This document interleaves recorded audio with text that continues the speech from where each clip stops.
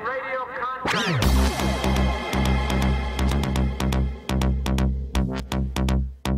What kind of people are we? I am in radio contact.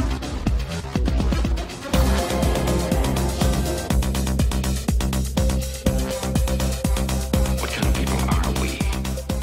Attention crew, this is your Captain Caliban speaking. This is a supplemental episode of Enterprising Individuals, where we bring you news and tidbits from the world of Trek, also interviews with special guests, and a few little surprises along the way. Well, Star Trek Las Vegas has come and gone as we move into the home stretch of summer, and now the waiting begins. Waiting for the premiere of Star Trek Picard in early 2020, waiting for the return of Star Trek Discovery in late 2020, waiting for Lower Decks sometime in 2020, and waiting to hear anything at all about Section 31. Go figure that a show about Section 31 would be shrouded in mystery.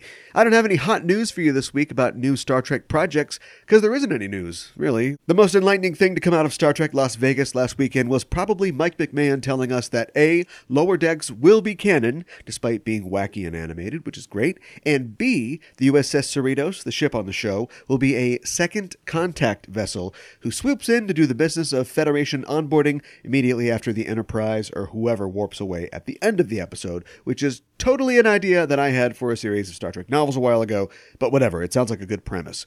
What concerns me most right now as a broadcaster is just how I'm going to cover all of these new Trek shows entering visual range. So far, we've of course had 2 fantastic seasons of Star Trek Discovery and 2 seasons of Discoverage, our live disco recap and discussion show hosted by me and my co-host Ella Pearson of the Generations Geek podcast.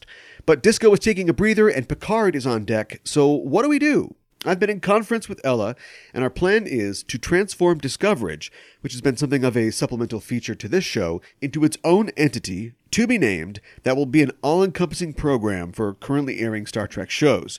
You kids with your Netflix, you don't even know how overwhelming this is, having 3 and potentially more Star Trek series running concurrently.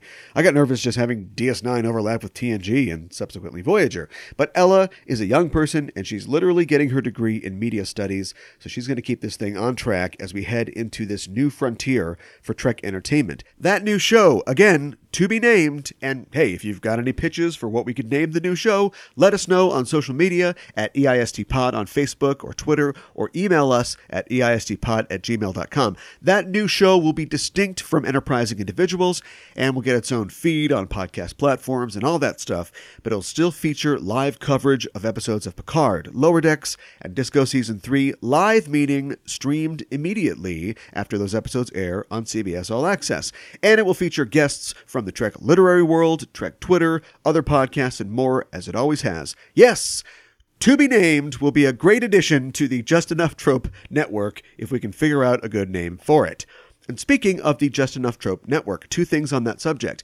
You might know that I host a podcast along with Gooey Fame, the host of the Virtual Theater podcast and former Enterprising Individuals guest. That podcast is called Backtrekking, and on that show, Gooey and I look at the real-world inspirations behind your favorite episodes of Star Trek. All art is inspired by something, be it history, literature, the natural world, or even other art, and Star Trek is no exception. On Backtrekking, we watch an episode of Trek, and we also examine the thing that inspired it. On our first episode, we talked about the TNG episode Starship Mine, and its clear inspiration, the 1988 action classic Die Hard. On our most recent episode, the snake has started to eat its own tail as we discuss the TNG episode The Naked Now and the TOS episode that it's based on, The Naked Time. It's a fun and funny show, and it's not for kids, so bring your earmuffs, but I encourage you to check it out, and there's no better time as Backtrekking is joining the Just Enough Trope network and our family of podcasts. You can find out more about Backtrekking at Backtrekking on Twitter, that's BACKTREKKING, and on Facebook at facebook.com/Backtrekking. Check it out. Second network note, we may have gotten drunk and bought a radio station. If you enjoy Enterprising Individuals or Backtrekking or any of the shows on the Just Enough Trope network, and you enjoy popular music, you're in luck. The Just Enough Trope network now has an internet radio station, Just Enough Trope Radio. JET Radio is accessible through your browser or through the Live 365 iPhone or Android app and features 24 hours a day music and podcasts about Star Trek, film, TV shows, and pop culture. Now, we're a little new to the internet radio business, and we want to give you the radio station that you want to hear. So to help us do that, please consider taking a short 2-minute survey about your listening habits. You can find a link in the show notes to the survey, or you can find it on our Twitter at EISTpod. It's 10 quick questions about the kind of music you like and the kind of podcast that you listen to, and it's going to help us make Just Enough Trope Radio the show for you. You can listen to JET Radio right now, though we haven't had a hard launch just yet. That'll be later in the year. But we are airing music and episodes of Just Enough Trope and other network shows, so I'll leave a link in the show notes if you want to check that out. Okay, let's get to today's topic. Last week I talked with Bonnie Liston about the TNG episode The Price, an episode that's not fantastic, but it does represent maybe the point where Marina Sirtis finally got some decent plot lines to play as Counselor Troy, and it wasn't just mooning over Commander Riker or having magic alien babies or eating chocolate. And as I was preparing for that conversation a few weeks ago, I began to realize something. The Federation is supposed to be this amazing utopia where all races and all sexes are equal, and a lot of times the production of Trek and the shows themselves get similarly characterized with those lofty ideals. But that's, I think, far from the truth, especially when looking at the original series and the early years of The Next Generation. Any given episode of TOS or TNG, let's say the first 2.5 years of TNG, is peppered with workplace discrimination, harassment, objectification, marginalization, all the Asians. It's like the writing staff, they've heard of these women you speak of, and they think they've got them down. Step 1, love chocolate. Got it. Step 2, question mark? Step 3, feminist utopia. I have to admit that I never looked with a very critical feminist eye at the early years of Star Trek, but once I started to do it, that rabbit hole got deeper and deeper. So because I'm a podcaster, my first instinct was to assemble a panel of knowledgeable women to honestly evaluate the early years of TOS and TNG, and we'll have them give a feminist report card of sorts for how well Trek lives up to its egalitarian ideals. On this panel, we had former guest of the show and amusements editor for Current Affairs magazine, Lyda Gold, also appearing, and also a former guest on this show, writer and chief creative officer of Lightburn Software, Sarah Lynn Mitchner, and appearing on the show for the first time, writer, editor, and social media professional Amy Imhoff. The plan was set, but the plans of mice and podcasters gong oft agley. Longtime listeners to the show will know the saga of the Beast, the laptop whose claws I must tear this show from every week to bring to you. It's a saga that has continued through tragedy to comedy to utter absurdity. At this point, it's even managed to ensnare the brand new, much more expensive laptop I bought to replace the Beast. But the Beast, she will not be denied. Long story short, while recording an amazing roundtable with those 3 fantastic guests, recording on the Beast because my new laptop was getting a little preventative maintenance, the Beast, she hunger, and she ate that show. The Beast is now chained up in the shed out back, and we're wondering what we can even do with her. Currently, I'm planning on running the radio station off of her, so look forward to that saga continuing in the internet radio sphere. Anyway, my new laptop, let's call her the Beauty, is back from the shop, but I got no show. However, during that conversation with Lyda, Sarah, and Amy, I found myself returning again and again for facts and figures and research to the work of one Jarrah Hodge, one of the hosts of the Women at Warp podcast. Jarrah has been thinking about this reality for years, that Trek took a lot longer than anybody really admits to become as feminist as it claims it is, and she's done a great series of articles about the makeup of the production staff of the various Trek series, how each series performs on a Bechdel test metric, the whole 9 yards, charts, graphs, you name it. So I thought, why not go to the source this time, talk with Jarrah directly, and get this feminist report card business sorted out once and for all. And that's what I did, and that's what you'll hear today. My conversation with Jarrah. My apologies to Lyda, Sarah, and Amy. We had a great conversation. It's just one that you'll never hear, though they'll all appear again on this show at some point. So let's get into it. Enjoy my talk with Jarrah. I'll have links to her articles about this subject in the show notes. Check out Women at Warp and let us know what you think about this topic. Join our Facebook discussion group on Facebook. It's called Enterprising Interlocutions, and it's a place where we continue the conversations that we have on this podcast. We'll be back next week with a new episode, if the Beast doesn't slip its chains, that is. And with that, let's get underway. I'm joined on the show today by Jarrah Hodge. Jarrah is a blogger and feminist activist, and she's one of the hosts of the podcast Women at Warp at womenatwarp.com. Her writing about feminism and women's issues in the world of Star Trek can be found at trekkiefeminist.com. Jarrah, welcome to the show. Thanks so much for having me. Well, it's good to have you aboard. I always ask first-time guests on the show, how did you become a Star Trek fan? When did you first discover Star Trek? My first memory of Star Trek was when I was about, how old was I?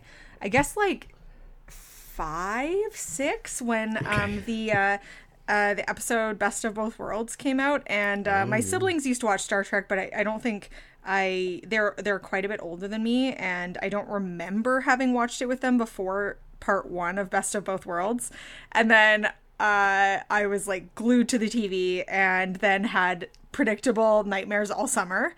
But I was like, I had to see how that story ended. And then I was pretty much hooked from then on. My dad was a fan of the original series as well. So then he tried to, take me back and, show me the cage and some of the original series stuff. Just rest is history. So you had a multi-generational support structure there as far as your family definitely. goes. Are there any other like sci-fi fandoms that your siblings were into just as older kids that you also got into? My brother was big into Star Wars, but I actually didn't watch Star Wars until maybe junior high. So Star Trek's really my top fandom, and then more on my own because, getting involved in the Star Trek fandom, I met other people that we had a lot in common, and then they were also interested in Doctor Who. So then I tried Doctor Who and The Expanse. And so I have a whole bunch of like secondary fandoms to Star Trek that I really love, including those ones. And I mean, really right now we're blessed with such great a plethora of Star Trek and sci-fi in general, so it's a great time to be a fan.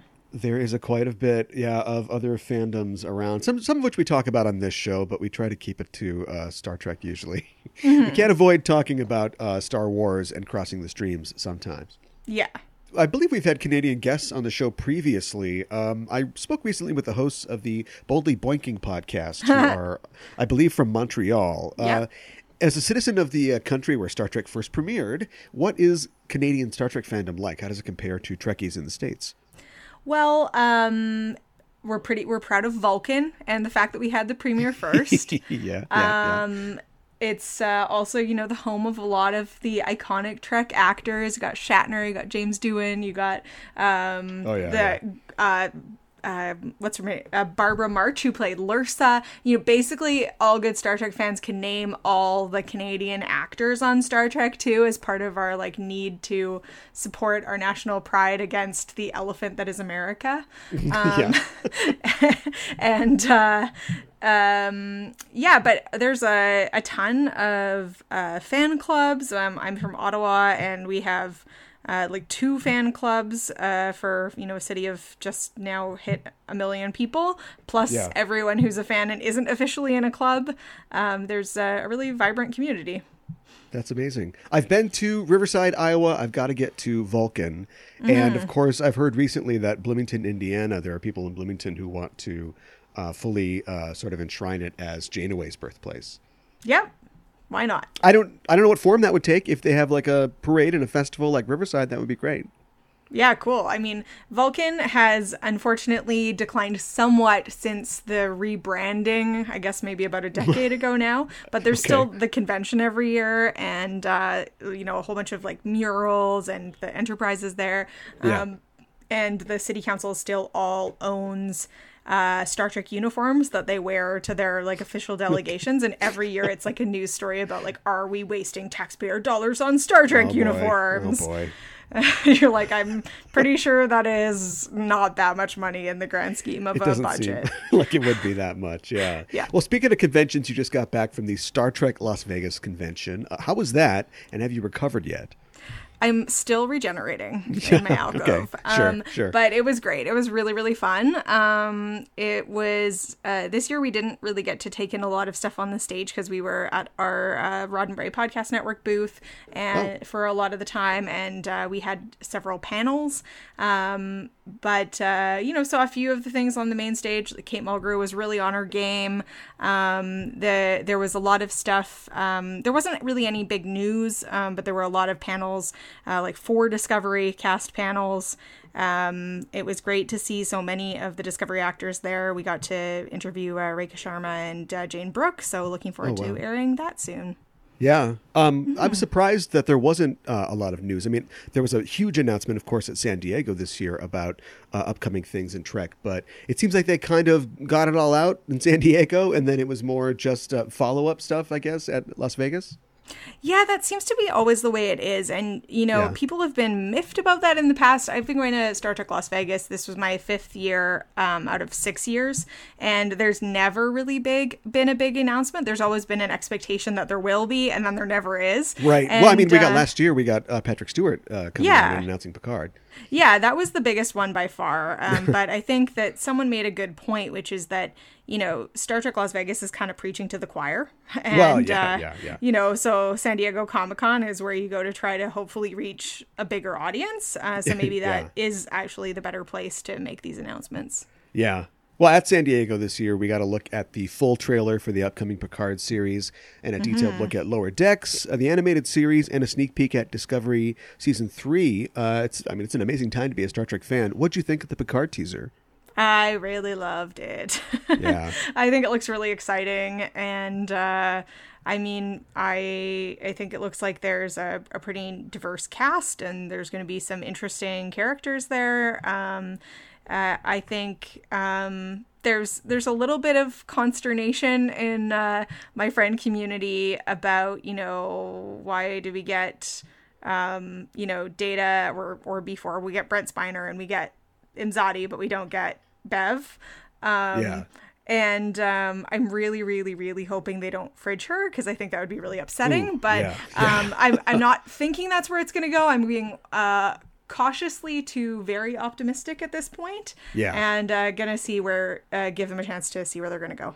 Yeah, I feel a similar way, especially hearing about like the return of 7 of 9, which is exciting, and of course Record Tray and Data. What really got me though was the look that we got at the entirely new cast of characters that are being introduced. Yeah, and it seems like there's a high degree of parity between male and female roles, which I thought was great. Same with Lower Decks. I think of the 8 characters that we saw, they're like half male and half female, and of course, like Discovery has from the start featured a high degree of diversity in its cast of characters. So you think are we really getting a true depiction now of the equality promised by the original premise of Roddenberry's Trek?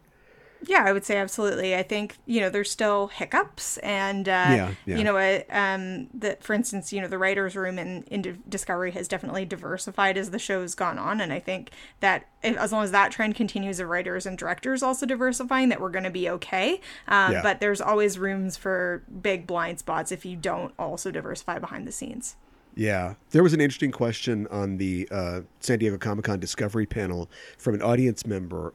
Fans, of course, were wary of the killing of Culber in Season 1, saying that it was an example of burying your gaze. But, of course, he was brought back in Season 2. But the questioner at the panel basically pointed out that, with Disco as a show, has increased the representation of diversity by leaps and bounds in the Star Trek galaxy. And now that they're sort of sending them to the future and not allowing anybody in the sort of current contemporary timeline to talk about them and their departure, it's kind of like a similar sort of death of representation. What do you think about that? Well, I think it will depend on how things go with the other series. I don't really see it that way, but, just say if they were to announce like a Pike spinoff that has as diverse a crew as the Cage, then we might have a problem. But I mean, we did see the Enterprise in with the Anson Mount Pike cast did seem to have a bit more diversity. Yeah. But it needs to be conscious, because it does really strike you when you just see like Spock, Pike, and Number One that you're like, oh gosh, all white people again. Yeah.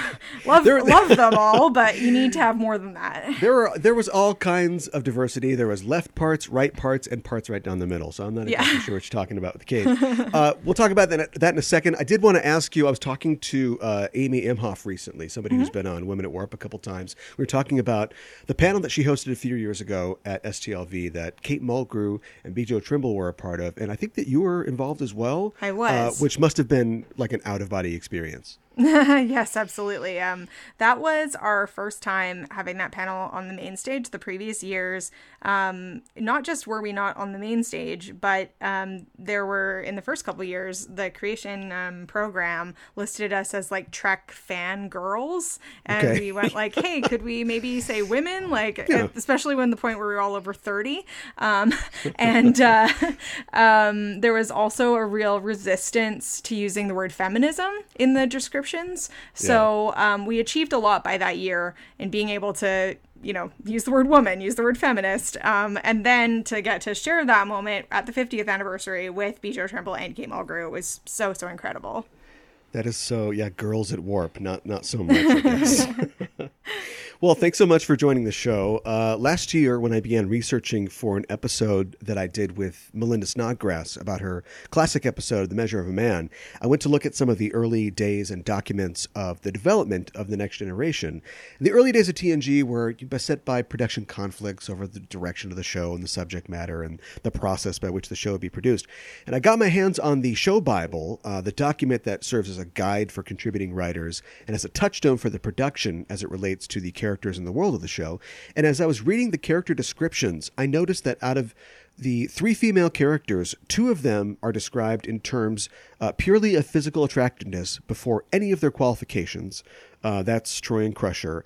And all 3 female characters are in some capacity being kind of checked out, being evaluated in their attractiveness by the text, which I felt was disturbing, was distressing. And what really broke me was that Dr. Crusher was described as, quote, catching the captain's eye with her very female form and having the, quote, natural walk of a striptease queen. Right. It raised 2 questions in my mind. Number 1, is this the horniest ship in the galaxy? And number 2, how can somebody type this fast with one hand? I mean, it also just says, what on earth information does that actually give that's useful to the writers? Yeah, I know, right. Like, if you're writing a story, how far can you get just knowing she's sexy? Right. And it kind of explains why they, maybe ran out of ideas for, like, something Troy at some a writer point. has no control over. Right. It's just like, okay, yes, attractive actress, that job's done, I guess. Yeah. And then that's probably why you have characters like, I think the episode in Code of Honor, which is a terrible episode for many reasons, but also like 3 people note how attractive Tasha Yar is. Like, you actually have it in dialogue. Like, she's a very striking woman. And you're going like, we can see this is a visual medium. Striking is something that's attributed to her. She's described as having a conditioned body, muscular and well-developed, and very female. It sticks on at the end. Very female appearance, so still traditionally attractive. The real irony is that the majority of the series Bible was written by David Gerald, a gay man, and some of the Bible was essentially cut and paste from the Phase 2 Bible, the striptease line in particular, and some elements were contributed by Roddenberry and Bob Justman and D.C. Fontana. And by contrast, the male characters are described, as you'd imagine, solely by the duties they execute as ship's officers. Riker is described personally as, quote, not fully aware that human females have needs of their own. He doesn't fully appreciate the power of the female need to be needed. Underlined, emphasis theirs. Oh my God. So, that was discouraging for me. I didn't have any illusions that the era that TNG was made in was totally equal in terms of sexual politics, but I assumed it would at least be more progressive than, the institutional sexism of the 60s that would produce an episode like Turnabout Intruder with a straight face.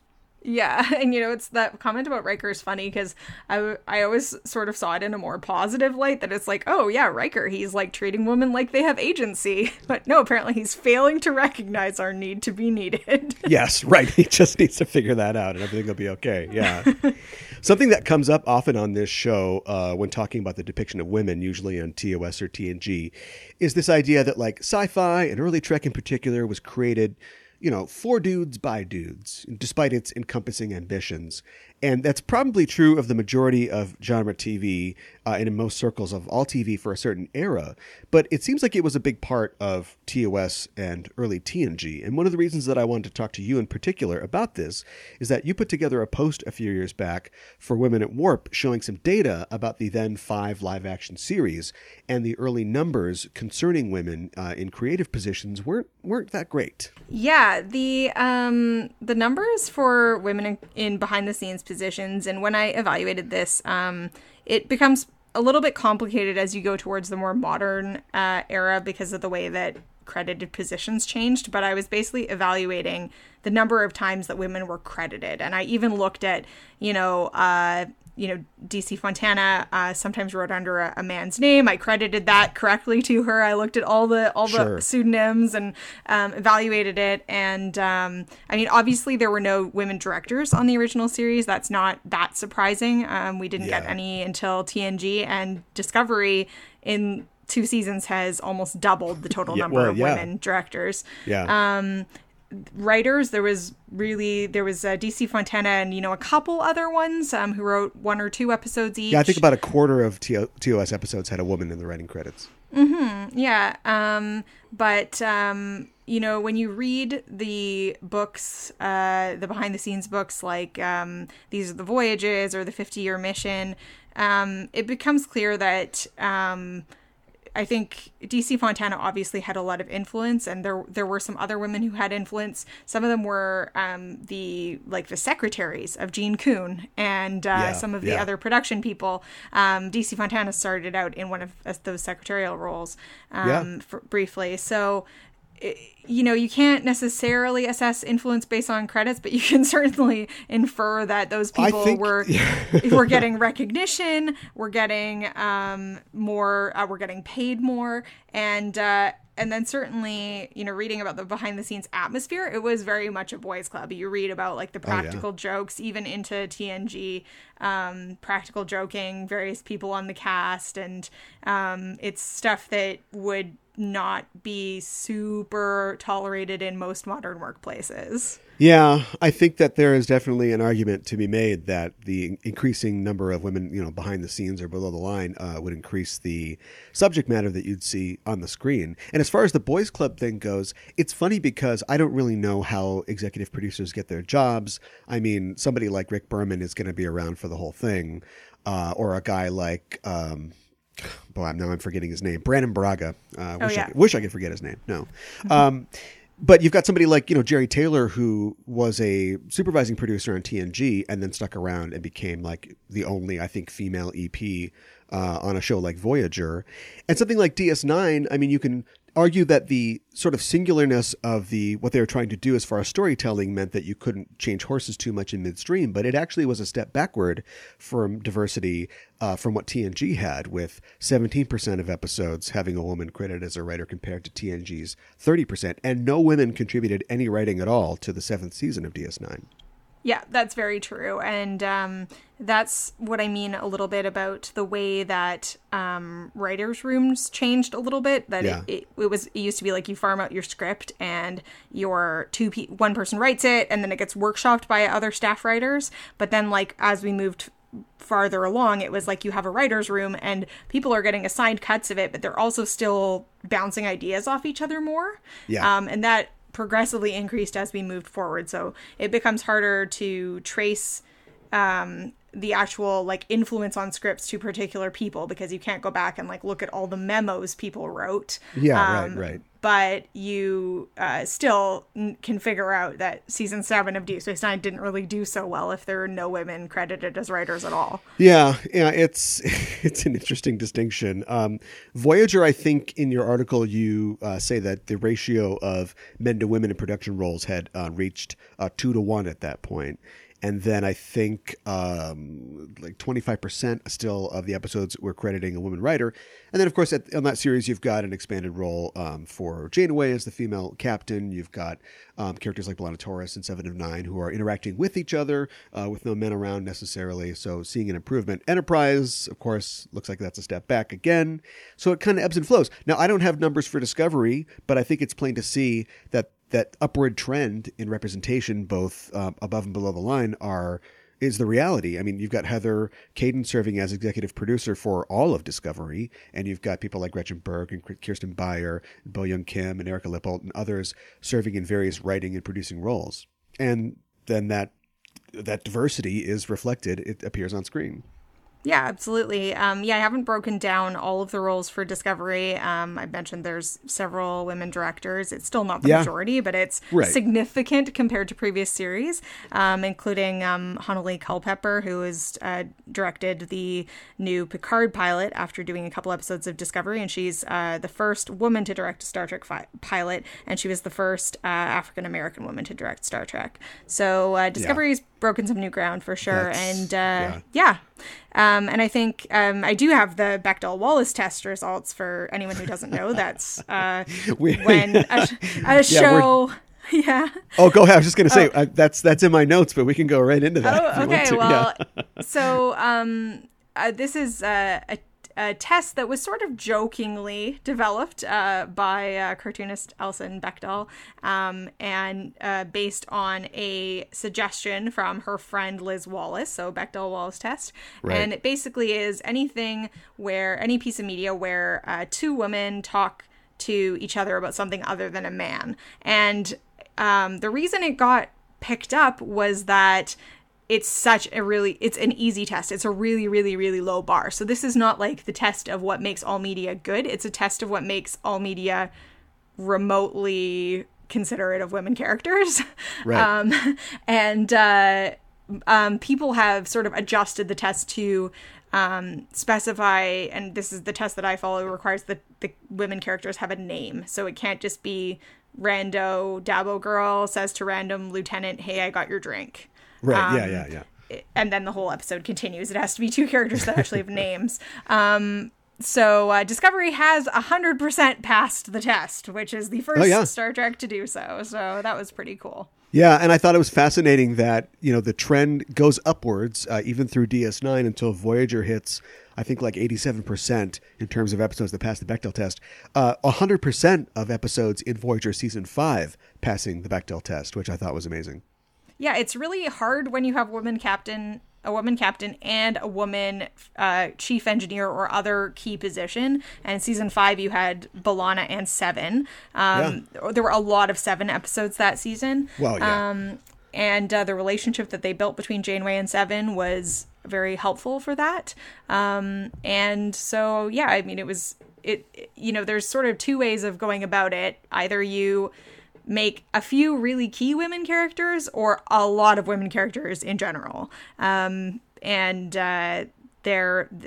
definitely had a few key women characters. And then Enterprise, unfortunately, fell way back down. And part of that was that it only had really two main women characters, T'Pol and Hoshi. And they really never really talked to each other. There's a couple episodes, including, like, one of my favorite is the episode Sleeping Dogs with the Klingon ship for an early Enterprise episode. And Hoshi is kind of afraid of everything as usual.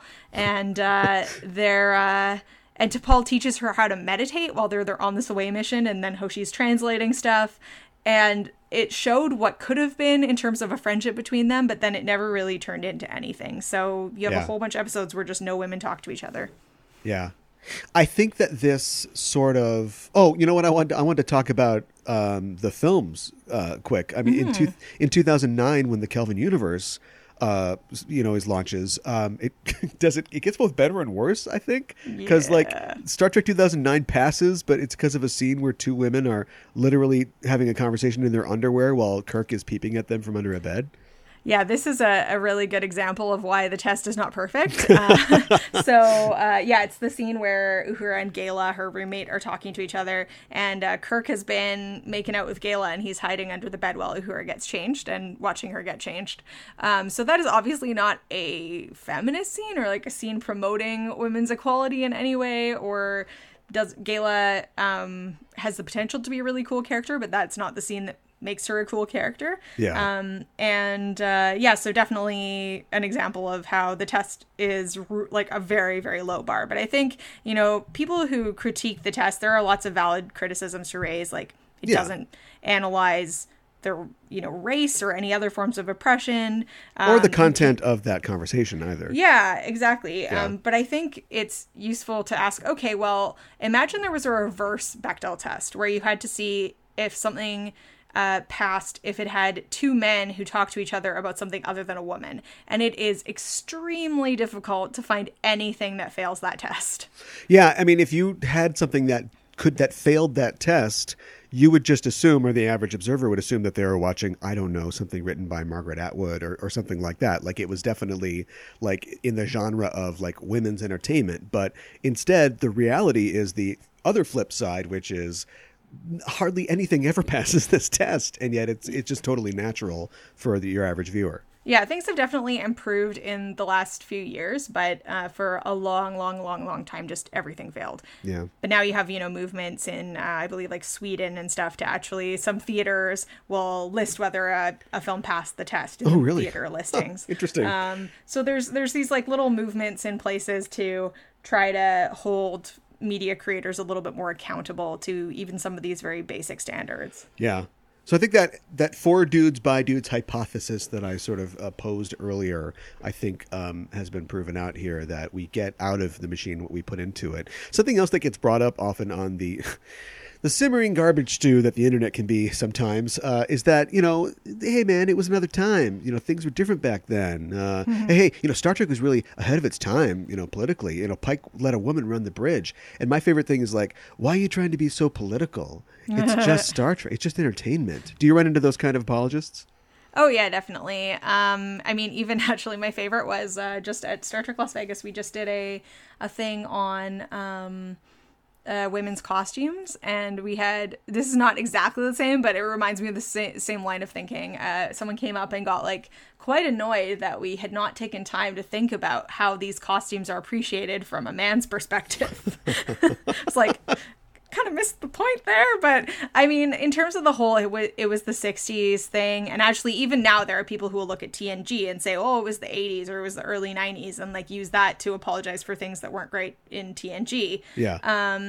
And I'm assuming that like 20 years down the road, people will be like, oh, it was 2001, Enterprise wasn't that bad. Oh, okay. But people first of all, fail to realize Star Trek's always been political. And yes, in many ways it was groundbreaking for the time, and that's part of that was that it was political. Or the idea that, the modern third wave feminist reading of TOS, I think, tends to be whatever slips it made vis-a-vis Turnabout Intruder or what have you. It was progressive simply to see women in roles that weren't domestic. They've got professional military careers. The miniskirts were totally empowering sexually, you guys. Yeah, totally. But I think it's also important to recognize that just like the audience today doesn't all agree on Star Trek, the audience in the 60s didn't all agree on Star Trek either. Yeah, sure. And if you read the book Letters to Star Trek, which is I highly recommend, a collection of fan mail to Gene Roddenberry and some of his responses, there's like 3 or 4 letters in there that are women objecting to miniskirts, objecting to the way that women like Carolyn Palamas in Who Mourns for Adonis are portrayed as like, becoming disloyal and unable to keep their head on straight when there's a gorgeous man in the vicinity. Right. So yes, absolutely. A lot of people found the miniskirts really empowering, including Nichelle Nichols. I have no problem with them, but there were people who didn't. So it's not like uniform. And there were also people who had some issues with the limited way that women were portrayed. Like, why are there all these yeomen and there's no men yeomen? Somebody's got to carry all these clipboards. Yeah. What I wonder though is like what scares these modern commenters about admitting that maybe a show made in the 60s by men might have been a little bit sexist.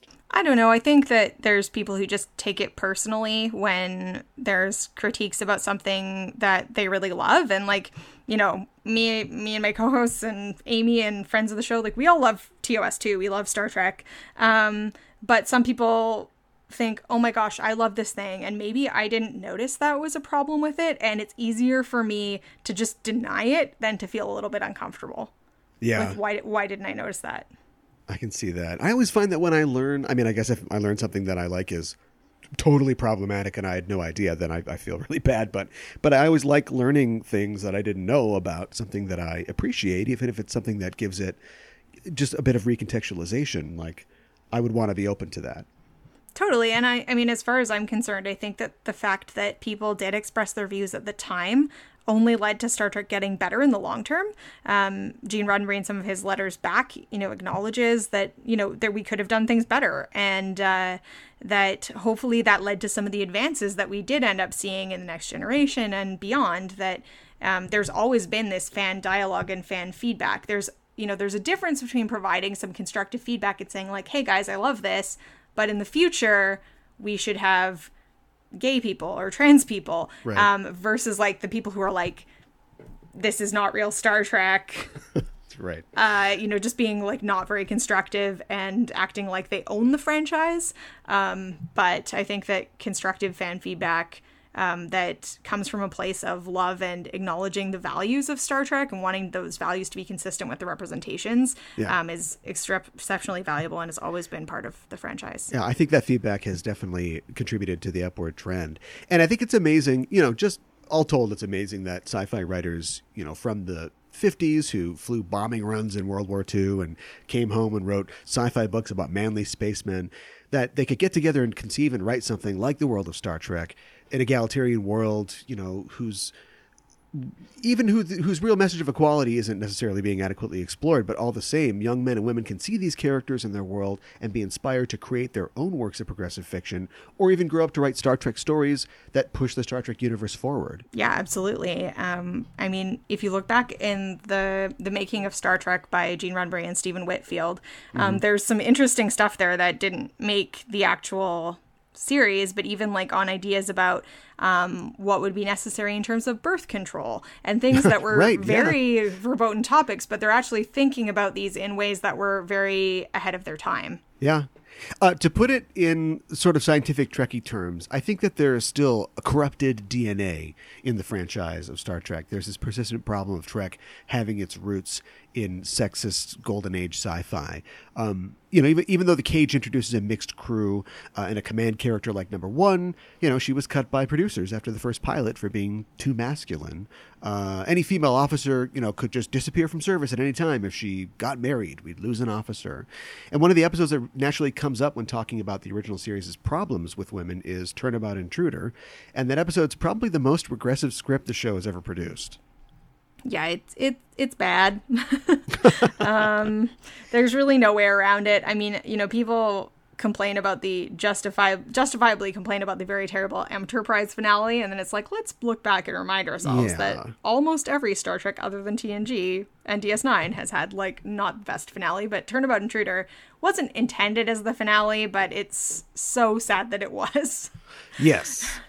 Oh, It's just, I think, from what I've read and what I understand, like, it's true that it wasn't supposed to be a finale, but I think everybody was pretty checked out of the of the franchise at that point, and so nobody was really paying attention to what they were leaving people. I've heard or I've read that the episode is in some way like a reactionary response to radical feminism of late 1960s. Like, you get a character like Dr. Lester, who is like a caricature of a feminist.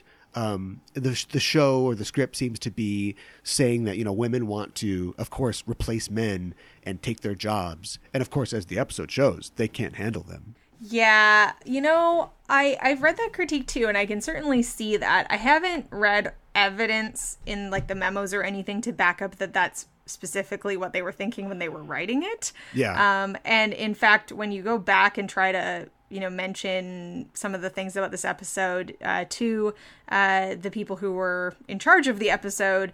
For example, this whole very controversial point about women aren't allowed to be captains, which Lester seems to indicate. It's sort of written off as, oh, well, she just wasn't allowed to be a captain because she was clearly unhinged, and that she's turned it into like a big attack on her gender. So yeah, yeah. It's got some like similarities with that backlash against like quote unquote women's lib movement. So I'm sure it didn't help any of that. And certainly not the, when they're in their body swaps and they accuse Kirk of being red-faced and hysterical. He's literally, we cut in on him literally doing his nails at one point, and it's like, okay, this isn't any kind of serious treatise on anything. Yeah, but then again, I mean, like, Prophet and Lace, the DS9 episode, basically treated body swapping, or in this case, like a fast sex change and hormone situation, as basically the same level of stereotyping. And that was many, many years later. Yeah. So I mean, maybe you're right. I don't really see it as like corrupted DNA. I sort of see it as Star Trek has always really had this tension of trying to imagine an egalitarian future while being written by people who are stuck in the 20th and 21st centuries and can't actually imagine what that would be like for people who aren't their same race and gender. Yeah, I don't want to let them off that easy, though. They're writers. I mean, it's literally their job to imagine things that don't exist, But Definitely. I see the problem of imperfect people trying to create a perfect world.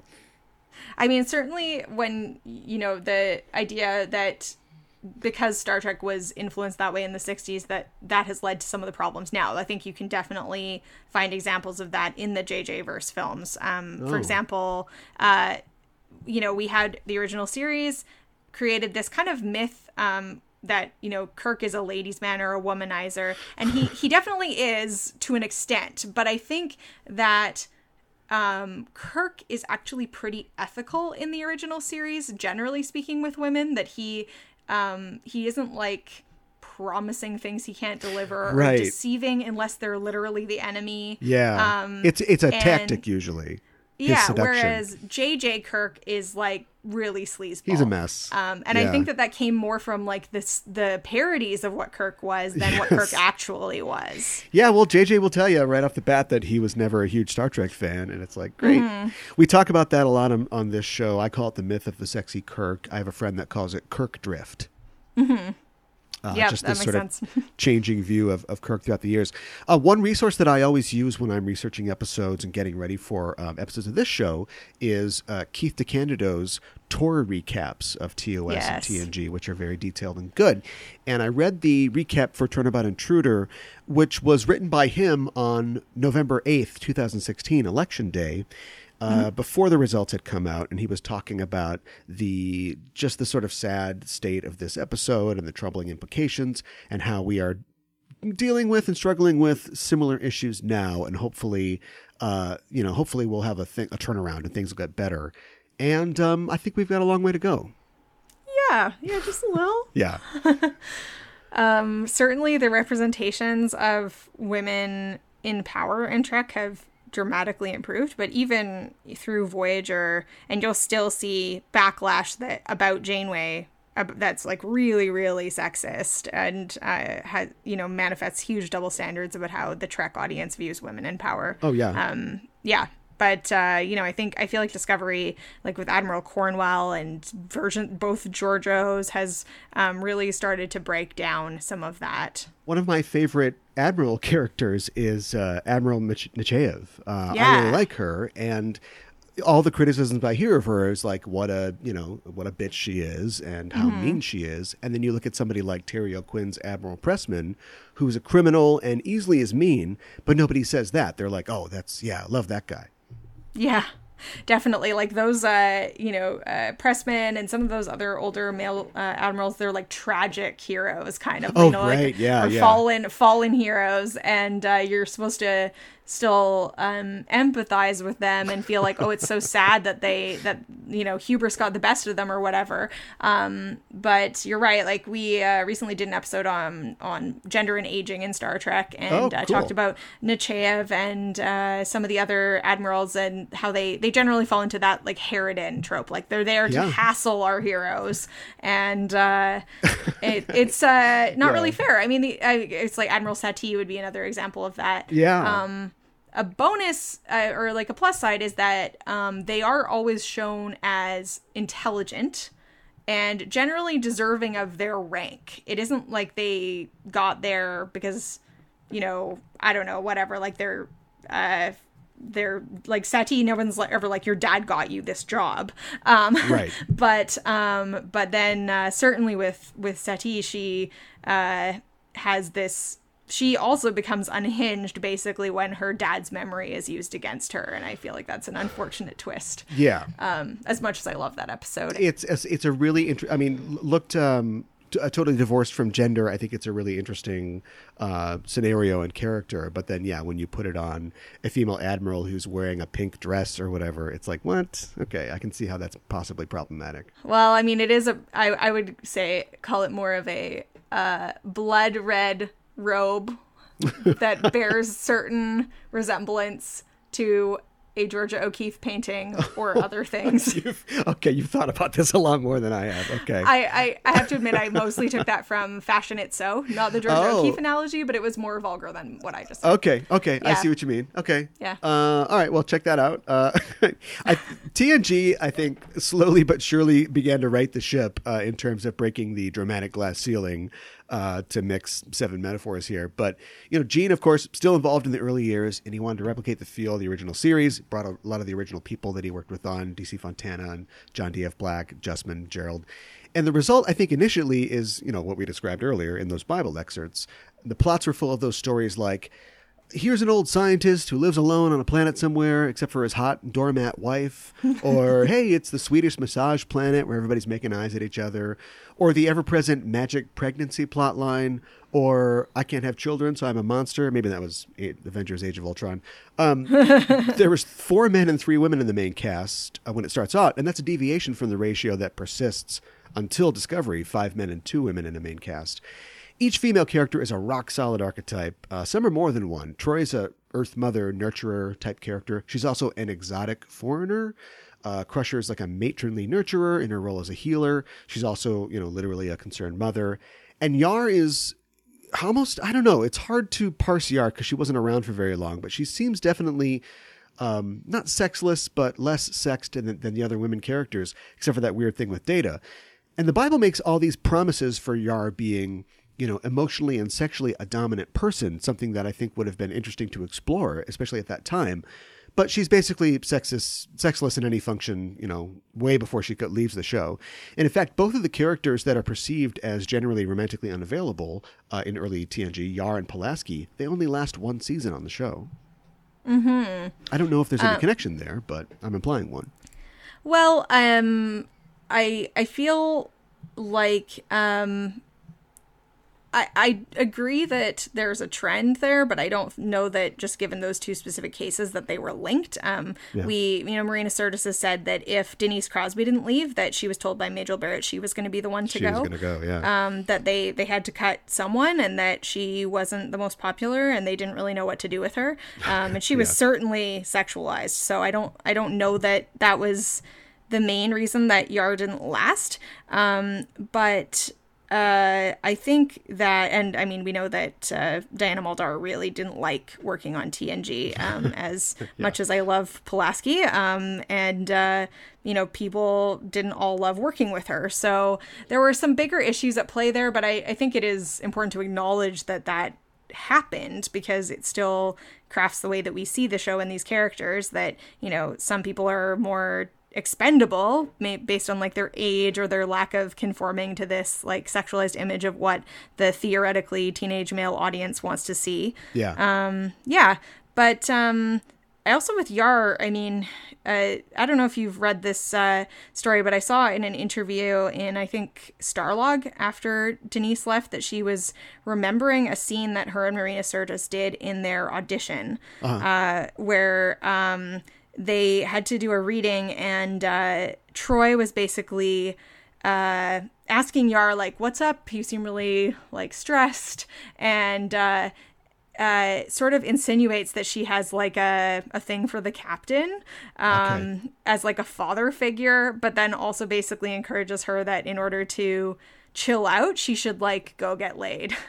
Interesting. And Denise boy. Crosby, I think, was like, I really wish that had happened at the time. You know, this is like in the early 90s. And was like, Yeah. I really wish that it would have happened because it would have been more interesting than anything else I got to do. Yeah. It's that weird thing that we've talked about this on a previous episode of this show. I think it was the Boldly Boinking crew that I talked to about early Trek's like weird, dorky, like enthusiasm for sex. It like wants to be, it has this idea of like sexual equality and openness, but it has no idea how to go about it. So you'd get a scene like the one you described.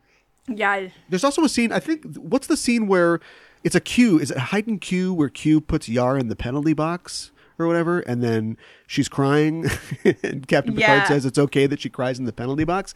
But then the end of that scene is a weird thing where Yar's sort of like, boy, if, you know, you were a few years younger. And it's sort of like this flirtation. And it's like, where does that even come from? Apparently they had designs on that just never came out. Yeah, I feel like it's partly just not knowing what to do with her, and then they had also given her this bizarre backstory of being like from a planet with rape gangs, where even though she's only in like 7 episodes, they have to mention that 5 times. But I think it's a concentrated example of these writers' like inability to write a lead woman who's a non-romantic lead. You know, she's supposed to be this different kind of archetype, something that doesn't cleave to like traditional ideas of femininity. But they didn't go anywhere with it. Well, yeah, and it's like you can't have conflict for a woman that doesn't involve sexual assault. Well, of course not. Yeah, right. Or magical forced pregnancy or whatever. Yeah. Troy seemed to be the focus of every bad, we have no idea how emotions or women's bodies work, sci-fi ideas, from the alien babies to being sort of mind raped herself. Barclay is making deep fakes of her on the holodeck. Like she went through twice what O'Brien went through. Oh yeah. It was just the same thing every time. So maybe it all blurs together, I guess. But chocolate makes it all better though. Yeah. Oh, boy. Yeah. Poor Troy. Luckily she got a few good episodes in the last few seasons. Certainly. Thanks, Jerry Taylor. Made that happen. Jerry Taylor for sure. Yeah, as the TNG went on, I think the show definitely got better in that respect. Mid to late TNG, I think the female characters start to get equal recognition. They get stories of equal weight. You know, it's always tricky putting a modern read on something that was made a while ago, but there's a 5th season episode of TNG called Remember Me, which is basically like a master class in gaslighting an intelligent, accomplished professional woman. Yeah, that's such a great episode. It's Crusher really just refusing to allow people to tell her she's crazy, and it's super badass. I highly recommend it. I know. And it's a really, Enterprise tried to do the same thing with Hoshi, except for it turns out Hoshi is crazy. So another example of how Hoshi or Enterprise maybe fell backwards a little bit. Yes. It's always, we were just talking about Sati. What do you think about characters that, I don't want to parse this. What do you think about when you give these sort of negative qualities or negative storylines to female characters that maybe skirt a little too close to negative stereotypes about women, but are still have good storytelling potential? Like, I like that Hoshi's a coward. Like, I don't think that everybody that we shoot into space is going to be a big damn hero. Do you know what I mean? But at the same time, people always complain that, she's always scared or she's always complaining about stuff. Yeah, no, I don't have a problem with that on its own. It just is the bigger picture that you need diverse representations. Like you need women villains. It doesn't matter that they're evil. You need to show that women can be all sorts of things. They don't have to be angels. And with Enterprise, you get Hoshi and T'Pol, who both right away start out as outsiders. Like, Hoshi doesn't want to be in space and she's afraid of everything. And T'Pol, everyone doesn't like, she's a Vulcan and she's constantly resisting being more human, and everyone wants to make her more human. So then you don't really throw in a lot of other women characters except for Cutler for a very brief period of time, and you just don't get that range. So I think it would be awesome to see, like in Discovery we get to see Tilly struggling with anxiety. That's great. Because there's all these other characters that it doesn't equal women are afraid of space. But when you only have like 2 representations, then it's the ship is a boys' club and the women don't belong. Yeah, diversity is sort of the antidote to that. It's sort of the Keiko problem. Like, I love Keiko as a character, and I love Rosalind Chow as an actress. And so I'm always, I was shocked initially, I guess, but I just take as for granted now that most fans hate Keiko. And the things that they say about her are the things that they would say about, like you said before, like the Harridan sort of type, like the naggy, crabby kind of person. I'd argue two things. One, it's not her fault, it's the writers. And two, if you look back, I think you're putting a lot of that on her. I don't think she was ever really as bad as people seem to say that she is. Yeah, that's a really interesting one. I also don't dislike her that much, or as much as some people do. We actually had a writer do a discourse analysis of the O'Brien's relationship. Really? And found out that like roughly both of them say things that are sort of dysfunctional or like conflict oriented. So it's not necessarily Keiko more than Miles. Yeah, he's always saying things kind of under his breath though too. Yeah. Yeah, but you know, he doesn't know how to clean his house. Like there's a lot of He's stereotypes, negative stereotypes about men there too. Sure, about yeah. like it's basically like, you know, a 90s sitcom relationship when it gets to Deep Space Nine. Yeah. And it's not really kind to anyone, but people still are like, oh, poor old Miles being, you know, told what to eat by his cranky wife. Right. And yeah, we get like a lot of pushback on that article that's like, I don't care, Keiko's the worst. So I don't know. I mean, there's definitely double standards there. I think race plays into it as well as gender, and it's unfortunate, especially like we haven't seen a lot of married couples in Trek, so it's unfortunate that representation, which really stands out as like a long-term married relationship, was just really like, you know, Jill and Tim Taylor from Home Improvement or something. Yeah.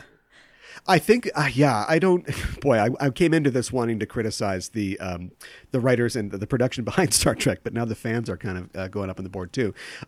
It seems like maybe because it's a sci-fi thing, like they wanted to introduce these elements of, like you said, other shows. It's almost a sitcom-y type relationship, but they couldn't think of it outside of that, like a Sam and Diane type thing. The fact that, like, I always hear about these little things that are just horrifying about behind the scenes Star Trek sometimes, like when Takei got his rapier for the Naked Time. Apparently they wanted to give him a samurai sword, and he's like, I'm not using a samurai sword, you can forget that. Give me something else, like, because I'm Japanese. And then on DS9, when they did the Rumpelstiltskin episode, they wanted to do a leprechaun, and Cole Meany's like, no, we're not going to do that, so you can pick something else. He's like, are you kidding me? I already lived through Up the Long Ladder. Yeah, right. Yeah, exactly. So the kind of crew that would put that together, I could see them going, yeah, it's funny. Like, she's mad and he just wants to eat potatoes and drink beer, and she wants him to pick up his socks. Like, I guess I can see where that comes from, but it's still not very exciting. Or creative. No, not really. But, you know, creativity, I think, is exploding in the Star Trek universe right now. And we mentioned 2009 before. You have to be happy about, you know, the expanded role for Uhura in a lot of ways. Man, I hope that we return to the Kelvin universe in films. It doesn't look like we're going to at this point, but, you know, a character like J-Lo is really exciting from Star Trek Beyond, and so I hope that we are heading into new frontiers, if you will, as far as that goes. Absolutely. You've thought and wrote and podcasted a lot about this topic. What do you see for the future? Do you think the trend of feminism and diversity will continue to expand in Star Trek? I think that right now all signs point to yes, if I was going to roll my magic 8-ball.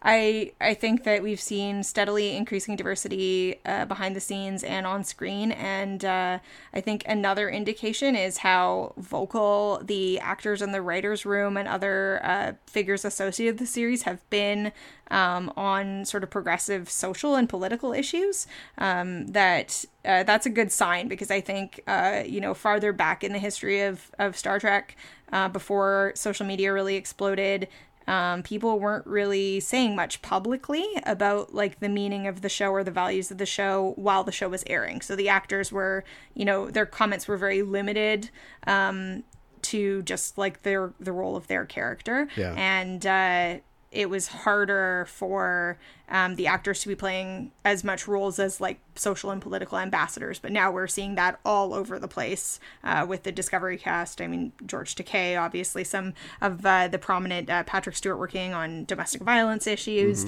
And I think that bodes really well as just, solidifying the culture of Star Trek in real, Star Trek communities in real life, as well as the future of representations of the show. Yeah. Is there anything specific you'd like to see in upcoming Star Trek shows as pertains to representation? Well, I feel like Discovery has closed a lot of gaps, but there's a few gaps that are remaining that I think are really important. Yeah. One is that we still haven't seen transhuman characters, or non-binary humans. We've seen trans or non-binary aliens, and the last one was Cogenitor, and it was very ham-fisted. So, trans people exist today. There's no reason they won't exist in the future. So let's have some on Star Trek. The other one, one I think is Indigenous representation. Chakotay doesn't count, guys. I mean, definitely. Chakotay was well-intentioned, but they hired someone who was not legitimate to craft how he was portrayed, and I think that it's really important that they do that right at some point in the future soon, hopefully. Yeah. And finally, I don't think that Discovery has done enough in terms of characters with disabilities. They've shown some people in the background with wheelchairs, but they aren't even named characters, and they don't have lines. So I don't feel like they should get to pat themselves on the back quite just yet. The intent is there. They've, even had the people. I went to a panel hosted by the Directors Guild of Ontario with the prop or set and some of the production designers, and they talked about how the person designing the wheelchairs actually has designed real life wheelchairs, so like they know what actually needs to happen for it to function. But we need some characters that people can actually connect to, not just see in the background. Yeah, absolutely. Star Trek always, when they want to deal with the kind of topics of diversity that we're talking about, they make up, some kind of alien, or there's some kind of situation. Like you've got Molora in DS9 sort of deals with disabilities, or a character like Soren in The Outcast from TNG for like gender fluid characters. But we are past that now. This is the 21st century. You can write a character about anything. They can be whatever you want. So, if we see some alien that has 3 sexes or something before we see a transgender character on Discovery, I'm going to be a little upset. Yeah, I mean, of course, I don't mean to like forget Geordi, but I think that there's still more that can be done, and it's not like Star Trek shouldn't ever be like, hey, we checked the box, we don't need to go there anymore. Right. It should just be looking at creating good characters that represent a range of different experiences, human as well as alien. Yeah, thanks so much for joining me. Tell people where they can find you online. Yeah, you can find our podcast at Women at Warp, or, all at our podcast website is womenatwarp.com, and we're also on all the social medias at Women at Warp. And you can also find me at trekkiefeminist.com. Well, thanks again. Thank you very much for having me. That was fun.